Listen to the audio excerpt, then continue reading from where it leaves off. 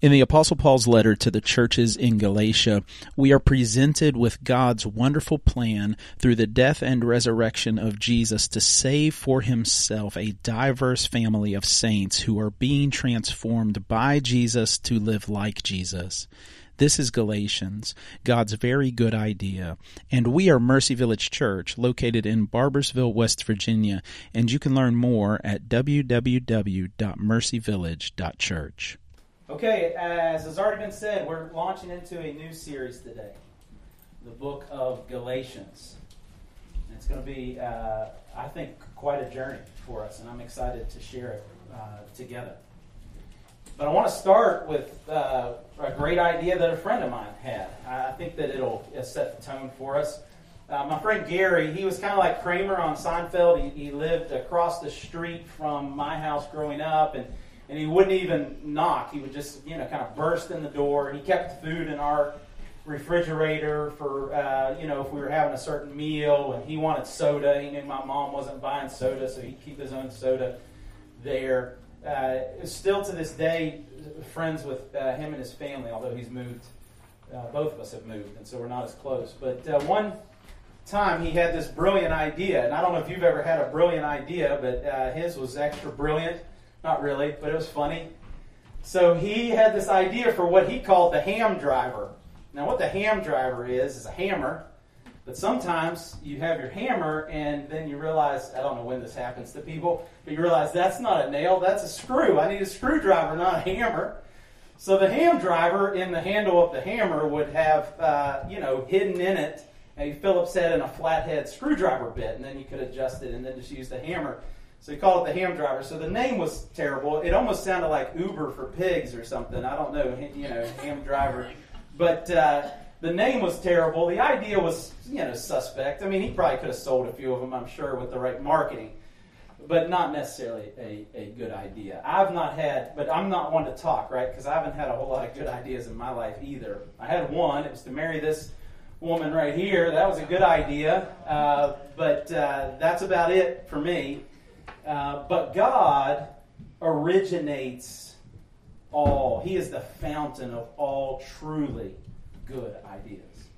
And in the book of Galatians, the letter to the churches in Galatia, we are going to see a very good idea. This letter is filled with statements, details, examples, realities, proofs, implications of God's very good idea to save for himself a people.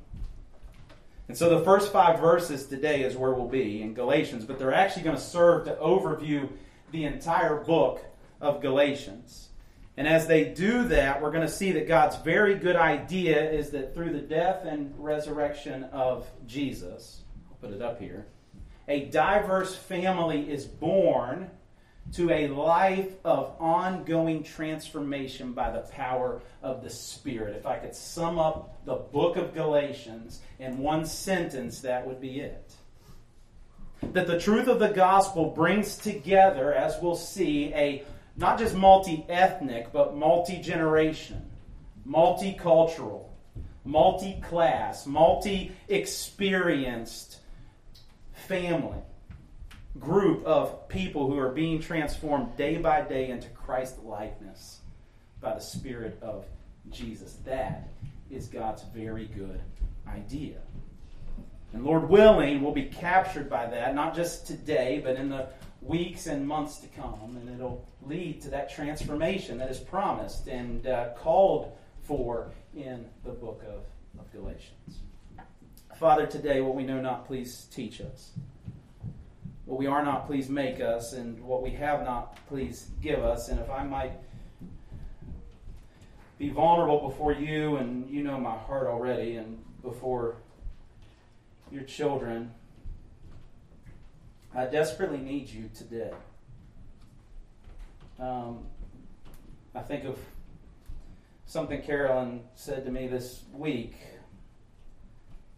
that being up here in front and leading, how it makes me desperately aware of how short I come in living up to the truths that I will proclaim. And that can make one feel defeated. But I'm going to call everyone today to lean into your grace. And so I start there. Leaning into your grace, your forgiveness, your power. It will be your word that speaks to your people today, not me. It will be the realities of Jesus that are seen by your people today, not the realities of my life. And so while I definitely pray, certainly pray that my life and our lives will be transformed more and more to be less hypocritical, less falling short of what you've called us to, that we won't set the benchmark of your grace and goodness on my back or the benchmark of your grace and goodness on the backs of your saints, but we'll put that on Jesus. He is the standard bearer of righteousness and goodness. And it's His grace that we trust in today as we proclaim your word. In the name of Jesus we pray. Amen. So we're going to overview the book through these first 5 verses. And what we'll see, we're going to see the author, we're going to see the audience, and then we're going to see the message. And in that, we'll get a picture of what's coming in the book of Galatians. So the author is obvious. The very first word of the book is his name, Paul. Now, Paul was also known as Saul. Now, I'm going to clear something up for all of us because it took me a while to learn this as well. Saul did not have his name changed to Paul. So I'm sorry to ruin that for you all today. I used to say that. Saul, he was converted, and his name was changed to Paul, and it was just this exclamation point on the great story of his conversion. But actually, and you see this play itself out, he even refers to himself as Saul towards the end of Acts as he's telling the story. He says, my Hebrew name. He speaks to King Agrippa, and he says, in Hebrew, Jesus came to me, and he used my Hebrew name. He said, Saul, Saul, why are you persecuting me? So that's just nitpicky. But Saul was also known as Paul. But just because his name is changed isn't part of his conversion story, doesn't make his conversion story any less miraculous. It's still mind-blowing, his conversion. If you've read it, and you can in Acts chapter 9 and in Acts chapter 26, Paul, also known as Paul, hated Christians. He was a Jew, and not only a Jew, a Pharisee who followed the Old Testament, the Torah, the laws of the Torah to the letter, inside and out. And for him, he thought that meant that the way of Jesus must be extinguished and crushed. And on his way to Damascus to arrest Christians and possibly even stand by while Christians were killed, Jesus saved him. Knocked him off his horse with a bright light and spoke to him. And he not only saved him, but he called him to something. This is just a snippet of his story of redemption. Jesus said to him, rise and stand upon your feet. Now, if you remember, he's actually blind and he has to be led into the city. But he says, for I have appeared to you for a purpose. So here we see a couple things. First of all, Jesus appears to him. He sees the risen Jesus. This is a year after Jesus' death, at least a year after Jesus' death, burial, resurrection, and ascension. So he's not seeing him in the same way that those who were his followers during his ministry saw him, but he sees Jesus. Jesus says, I appeared to you for a purpose, to appoint you.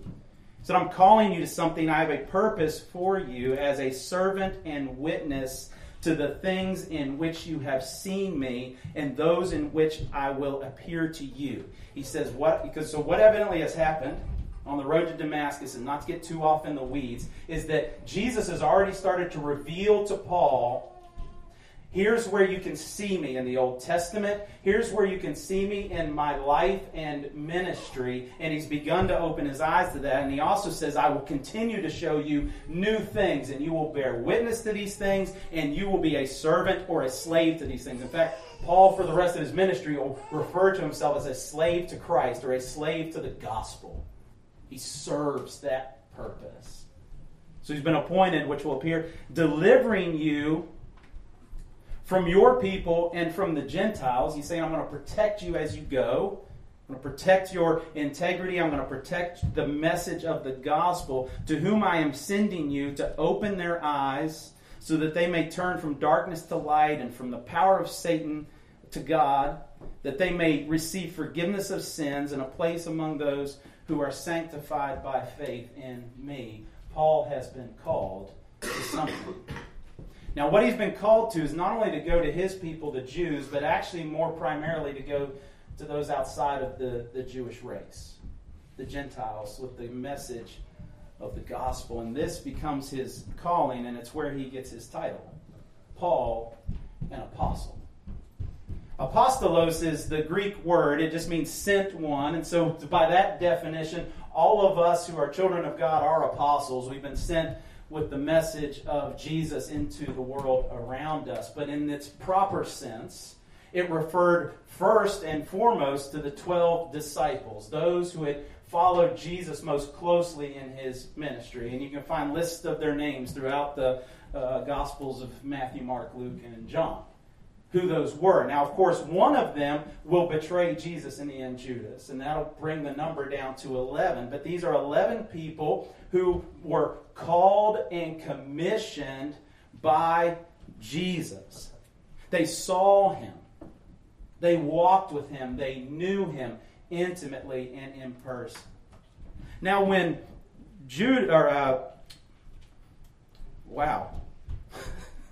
who betrayed Jesus? Help me out. Who? Judas. Yeah, thanks. I completely forgot. Like I said, that's why I prayed for help. When Judas betrays Jesus, they get another guy. Do you remember Matthias? They actually, the apostles in Acts chapter 1, get together and say, okay, Judas is gone. Remember, he hangs himself and his life is ended. He's no longer a part of the team of 12. Peter spearheads the bringing on of another apostle, and they choose a man named Matthias. And Matthias becomes, and he had been with Jesus during his years of ministry as well. He wasn't as close as the 12 had been, but he'd seen Jesus. He'd been there to witness his death and his resurrection, and Matthias becomes an apostle, bringing the number back to 12. But there's some controversy here.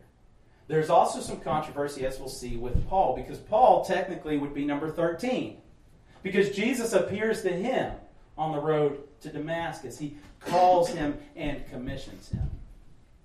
And the Bible plays out that title for him throughout all of Scripture, Apostle of Jesus. But in that day, because his calling and his commissioning was so different from the other 11 disciples, there were those who would undermine his ministry. There are those who would undermine his apostolic authority as a missionary of the gospel. It wasn't accepted right away by all those who were of the Christian faith. That's going to play into what we see as the context of this letter. But Paul, we know now, was an apostle of Jesus. And this matters because what he speaks to next is his identity. And this matters to all. You hear a lot of identity is almost this buzzword, that we know who we are. We know what our identity is. And one of the reasons it is a buzzword, it is because it's a very important topic. It is something that matters, that we know who we are and what we're called to do as people. And there's all sorts of places that we can find our identity, but Paul starts by saying where his identity is not. He says, Paul, an apostle, this is my name and my title, not from men or through men. You see, as we'll see in a second, and I'll elaborate more, he's speaking into a situation, into a context where his authority and his message are being questioned. So he wants his audience to know that his authority, his message isn't from man, it isn't from his own flesh, it instead is coming from God. Not from men or through men, but through Jesus Christ and God the Father who raised him from the dead. If I personally root our identity in what the world says, that's shaky ground. Anyone comes against your message, the message of the gospel, you might feel shaky in it. But if you root your identity in Christ and in the promises of God, then you have a stable foundation. That's the direction that Paul is headed in. But first, he gives a shout out to his team. He says, I'm not the only one who is responsible for writing this letter to the Galatians. It is his pen. It is him primarily, but there's others who help. And all the brothers who are with me. Now, he doesn't describe how they helped. He doesn't even say who they are specifically, but he says there are others with me. This both speaks to his authority. He's not the only one who believes what is written in this letter, but it also speaks to the fact that he's not flying solo like some, super Christian who's just able to rattle all this stuff off by himself. No, he has other people with him. Of course, the Holy Ghost is the one inspiring him. I don't know if you've ever wrote a book of the Bible before, but there's a lot of work that goes into that. And so he had others there with him. A good leader acknowledges his team. The reason he doesn't name them is interesting to me, or at least the reason I think he doesn't name them is because he's talking to these churches in Galatia, as we'll get to, and they likely don't know who is on his team of people. And so he just calls them the brothers in the faith. It'd be like if I was talking about Mercy Village Church and our core team of people who have helped plant this thing. If I was doing that locally amongst people who know many of you, I would list names. This family and this individual and that individual. These, right? It's not Paul that's planted Mercy Village Church.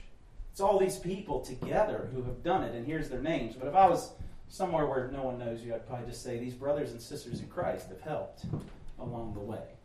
So that's probably why he leaves out their names. In other places, he'll specifically name them. But he acknowledges who his team is. So that's the author. We've been introduced to the author, Paul, the apostle, who has his identity rooted in Jesus and the truth of the gospel. We'll come back to that. And he has this team that's with him. But who's his audience? Who is this letter intended for? The second half of verse 2 says to the churches, and you have to read carefully because that's a plural. You got to see that, the churches of Galatia. So it's map time. We all love maps, I know. You see that little red square up there? That's going to put you, that's where we're about to zoom into. Just so you know, this is in the world, right? And the world isn't just this country over here on the left. There's more, There's more than just Canada and Mexico and America.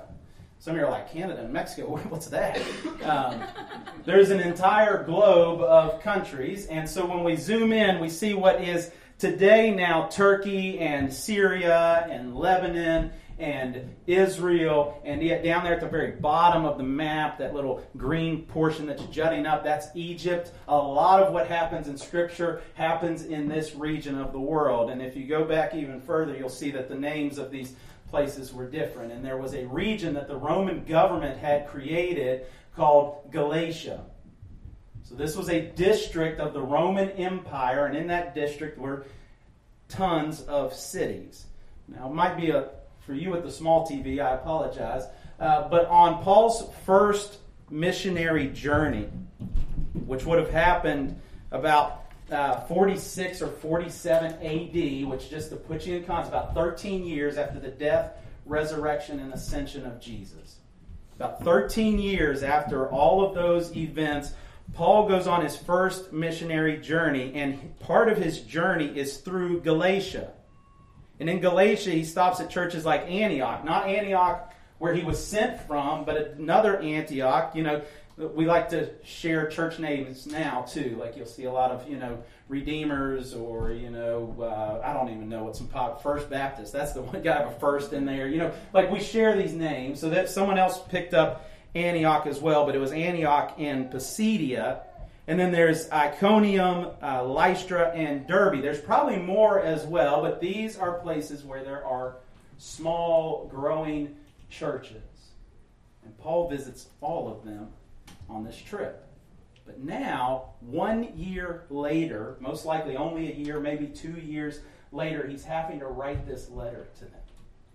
While he was there in person, he had proclaimed the true gospel. Now he's having to write a letter to remind them of the true gospel. Why? Well, that's important for us to know, too, about the audience. Not just where the audience was, but what the audience that this letter is to was experiencing. These churches there in Antioch had a debate going on. They had a struggle. Paul was being undermined and his message was being undermined. So basically the idea is this. The people of God have been primarily ethnic Jews. Not exclusively. God had been saving people from other ethnicities from the start. But what's about to happen, or what is in the process of happening, is that God is opening up the kingdom in a new, massive way to host of people who are not ethnic Jews. And it's happening by the thousands.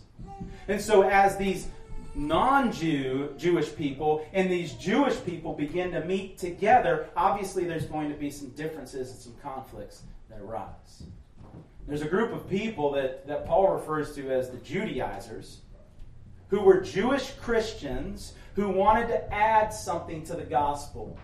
That it wasn't just by faith in the finished work of Jesus Christ that salvation came, but you also had to obey the Jewish laws. In particular, the laws about Sabbath. And not only what you did on the Sabbath or didn't do on the Sabbath, but when you celebrated the Sabbath. From sundown on Friday, from sundown on Friday until sundown on Saturday, Sabbath day. And all the entrappings that came with that for years had been a way that the people of God learned dependency on God, learned what it means to trust Him to sovereignly provide even when they're resting and worry. Lots of great things that come out of the Sabbath. But they were demanding that it be observed in the way that it was observed, or you weren't really a Christian. Not only that, but food. Like, it had to be kosher. And not only kosher, but there was this debate, if you remember from Acts chapter 15, about meat that had been offered to idols, that was no longer able to be consumed by people who called themselves Christians. And so that is raging on. You have to believe, as the Jewish people did historically, about what you eat. And then circumcision as well, which if you don't know, you don't know. But most of you know what that is. But that would have been a requirement, right, for Jewish men to come into relationship with God and relationship with the Jewish people. And they wanted to implement that on Christians as well. No thanks. Right? We won't get into that. So they say, this is how it has to be, or you're not a Christian. Of course, as we'll see clearly, not only in the book of Galatians, but in every other letter that Paul writes, he's saying salvation doesn't come through works. Salvation comes by the grace of God through the finished work of Jesus on the cross. And faith in that. Faith alone, by grace alone, in Christ alone. That is where salvation comes from. Of course, these Judaizers come along and say, Paul doesn't know what he's talking about. He's not even a real apostle. Remember we touched on that? His calling wasn't the same as the other 11 disciples. His authority isn't even real. How can you trust his message? All the while, the other disciples are affirming the same message, right? But there's no social media, there's no viral videos. And so as they follow Paul around, this pioneer missionary, in the places where he's going, they're able to quickly slip in and undermine the truth of the gospel and undermine his authority. So that is the audience. That's where they are geographically, and that's where they are intellectually, mentally, emotionally, as Paul writes this letter to them. It's into this tension, this debate, this betrayal that Paul speaks his message. And here's how his message starts. To the people who are threatening to desert him, to the people who have believed these lies undermining his authority, people, by the way, he's going to call fools here in a few chapters. He starts, though, with grace and peace. He's not going to pull any punches in the book of Galatians. But he's not going to fail to love the people either. And he lays the baseline of that love out of the gate. And it's not his love. It's God's love. He says, grace and peace to you, not from Paul. Paul's probably shaking as he writes this, quite frankly. He's frustrated. He's angry. He's angry because of his love for these people and his desire for them to believe the truth of the gospel. But he writes probably, even in his anger, grace to you and peace. That has to come not from him, but from God our Father through the Lord Jesus Christ. By the way, this grace and peace, this good news of the gospel, it's perfect for fools. He's going to call the Galatians fools because they were. They were deserting the true gospel. But you know who else was a fool? Paul was a fool. The Apostle Paul was a fool. And he experienced the grace of the gospel. You know who else is a fool? Me. You know who else is a fool? You. And yet grace and peace comes to fools like me and fools like you who don't always choose the right thing or live the right way or believe the right way. Comes grace, peace. And that's a beautiful message. That's the message of the gospel. He says Jesus gave himself for our sins to deliver us from the present evil age according to the will of our God and Father. You can have grace and peace not because Paul's a good writer. You can have grace and peace because God gave his son Jesus, and Jesus gave himself up so that your sins could be forgiven. The death and resurrection of Jesus brings forgiveness of past sins. He gave himself for your sins. Paul had plenty of past sins. The Galatians had plenty of past sins. I, even this week, have plenty of past sins, and so do you. But grace and peace are promised even to sinners because of Jesus. Jesus' death and resurrection brings freedom from the present power, not just past sins, but the present power and influence of sin as well. It says he will deliver us from the present evil age. Paul continued to struggle with sin. The Galatians continued to struggle with sin, and so do we. And yet God can give freedom because of Jesus. Ephesians 2, 4 through 8. This is the gospel. This is Paul's pen as well to another church at Ephesus. But God, being rich in mercy and peace and grace, because of the great love with which he loved us, even when we were fools, even when we were deserters of the true message of the gospel, even when we were dead in our trespasses, made us alive together with Christ. By grace you have been saved. And raised us up with him and seated us with him in the heavenly places in Christ Jesus, so that in the coming ages, even this evil age, he might show the immeasurable riches of his grace and kindness towards us in Christ Jesus. For by grace you have been saved through faith, and this is not your own doing, it is the gift of God. That's the gospel. That's God's very good idea. That is life.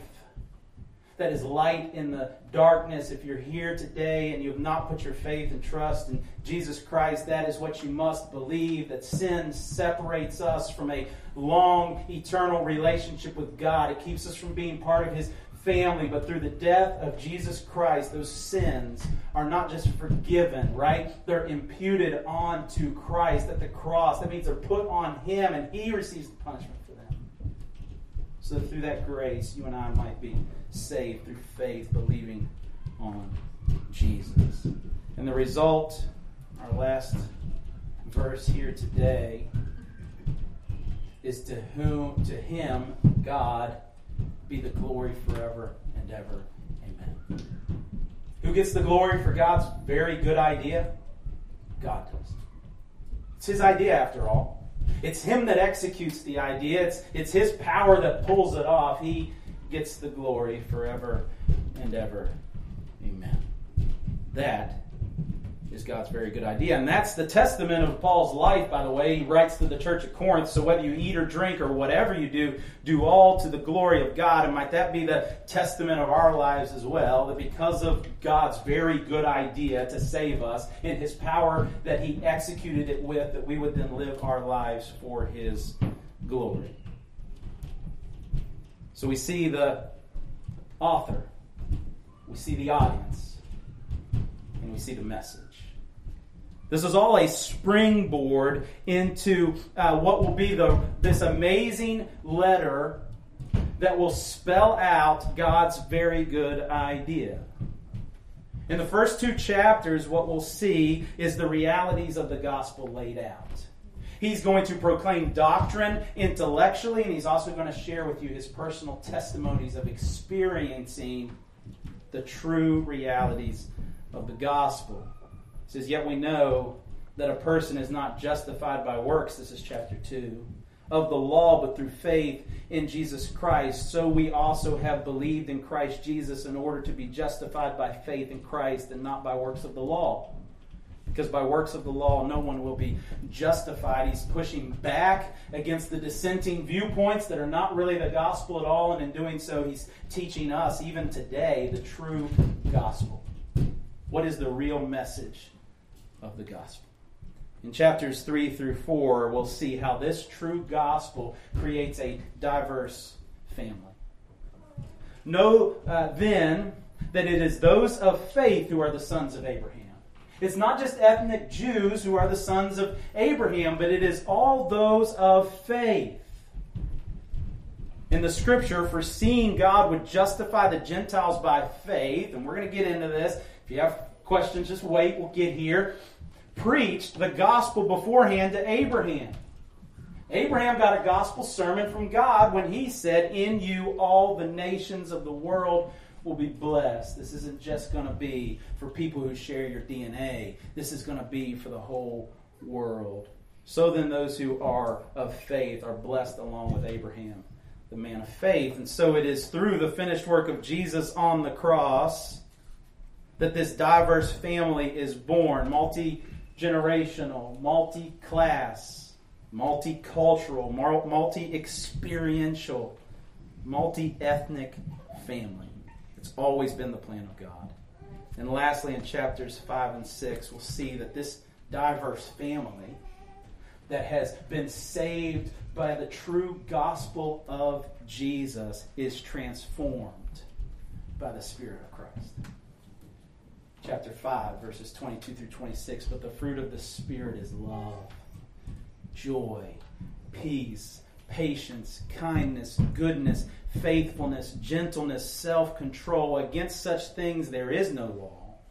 And those who belong to Christ have crucified the flesh and its passions and desires. We've become new people. If we live by the Spirit, let us all also keep in step with the Spirit. Let us not become conceited, provoking one another, envying one another. And the total sum of it all will be this, that through the death and resurrection of Jesus, a diverse family is born to a life of ongoing transformation by the power of the Spirit. That is God's very good idea, and it can be your very good reality today. We shared the gospel a second ago out of Ephesians. Paul's going to share it again with the churches in Galatia this way in chapter 3. Christ redeemed us from the curse of the law by becoming the curse for us. For it is written, cursed is everyone who hanged on a tree, so that in Christ Jesus the blessing of Abraham might come to the Gentiles, so that we might receive the promised Spirit through faith. God's very good idea can be your very good reality today through faith in the finished work of Jesus on the cross. That verse is summed up with some really fancy terms.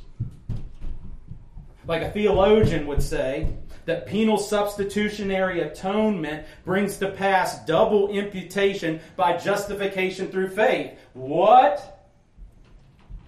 Basic people like me say it like this.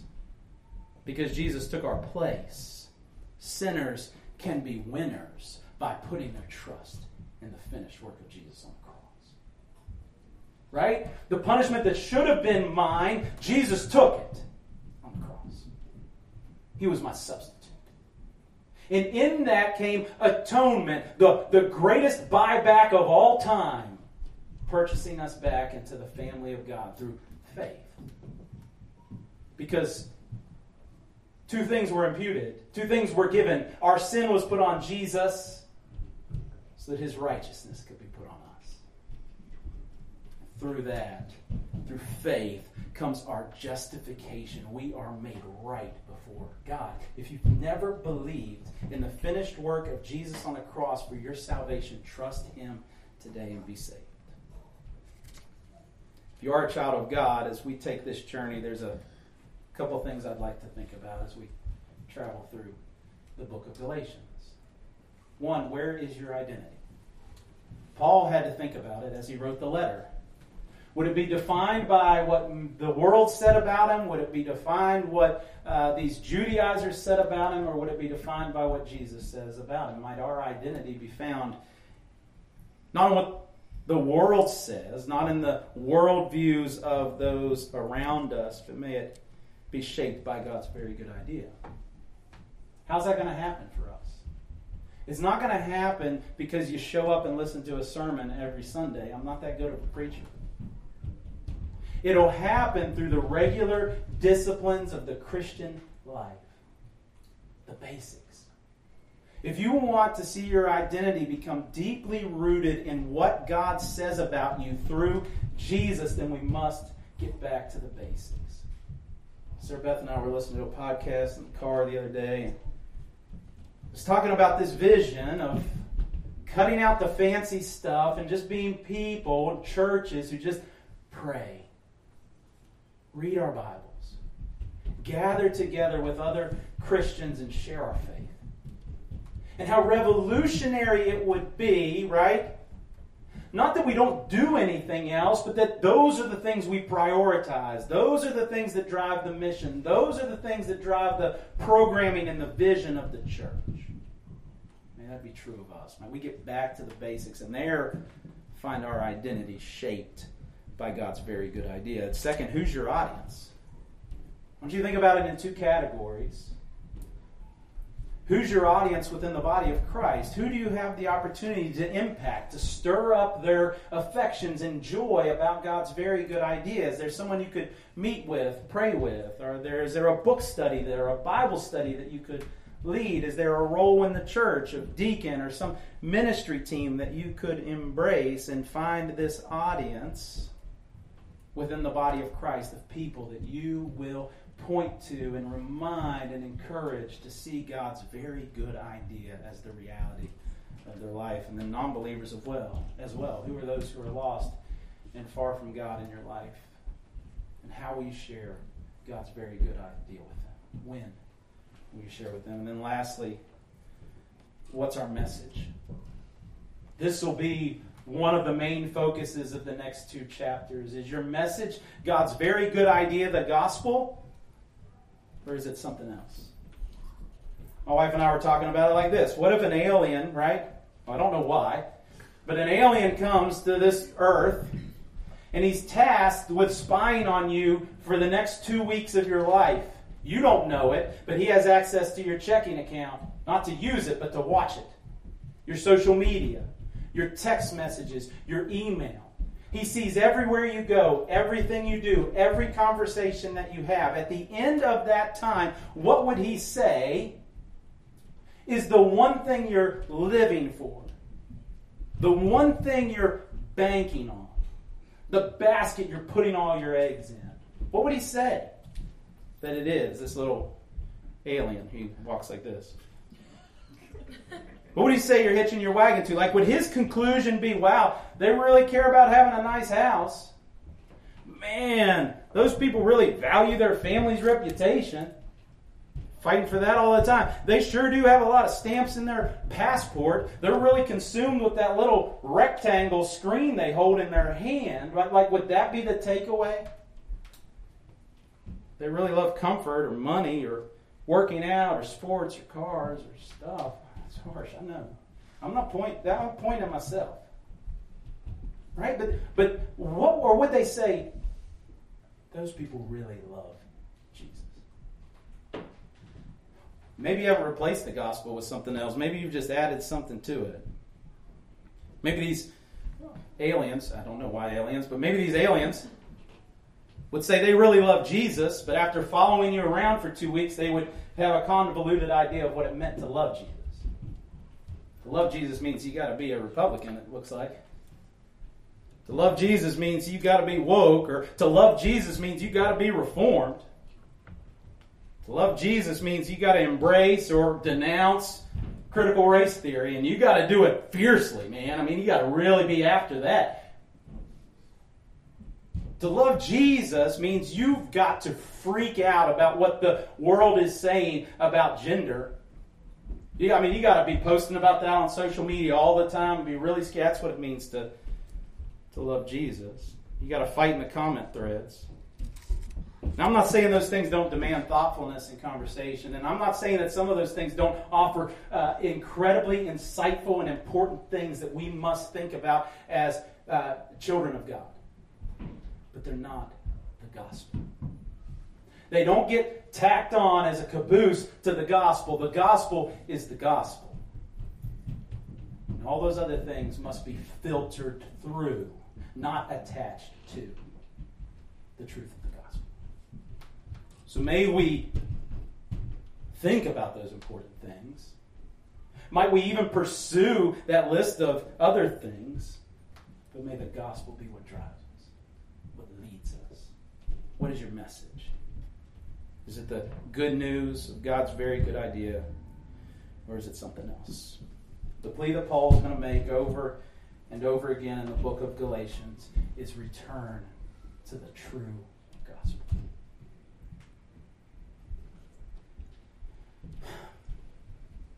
And that's what I want for us. That the one wagon we would hitch ourselves, or the one horse we would hitch our wagon to, would be the gospel. That the basket we put all our eggs in would be the gospel. That the thing we bank our very lives on would be the gospel. That the thing we live for would be the gospel. That we would embrace God's very good idea. We would take up our cross and we would follow after Jesus. The death and resurrection of Jesus creates a diverse family born to a life of ongoing transformation by the power of the Spirit. That's God's very good idea. And this very good idea is worth giving your life away to.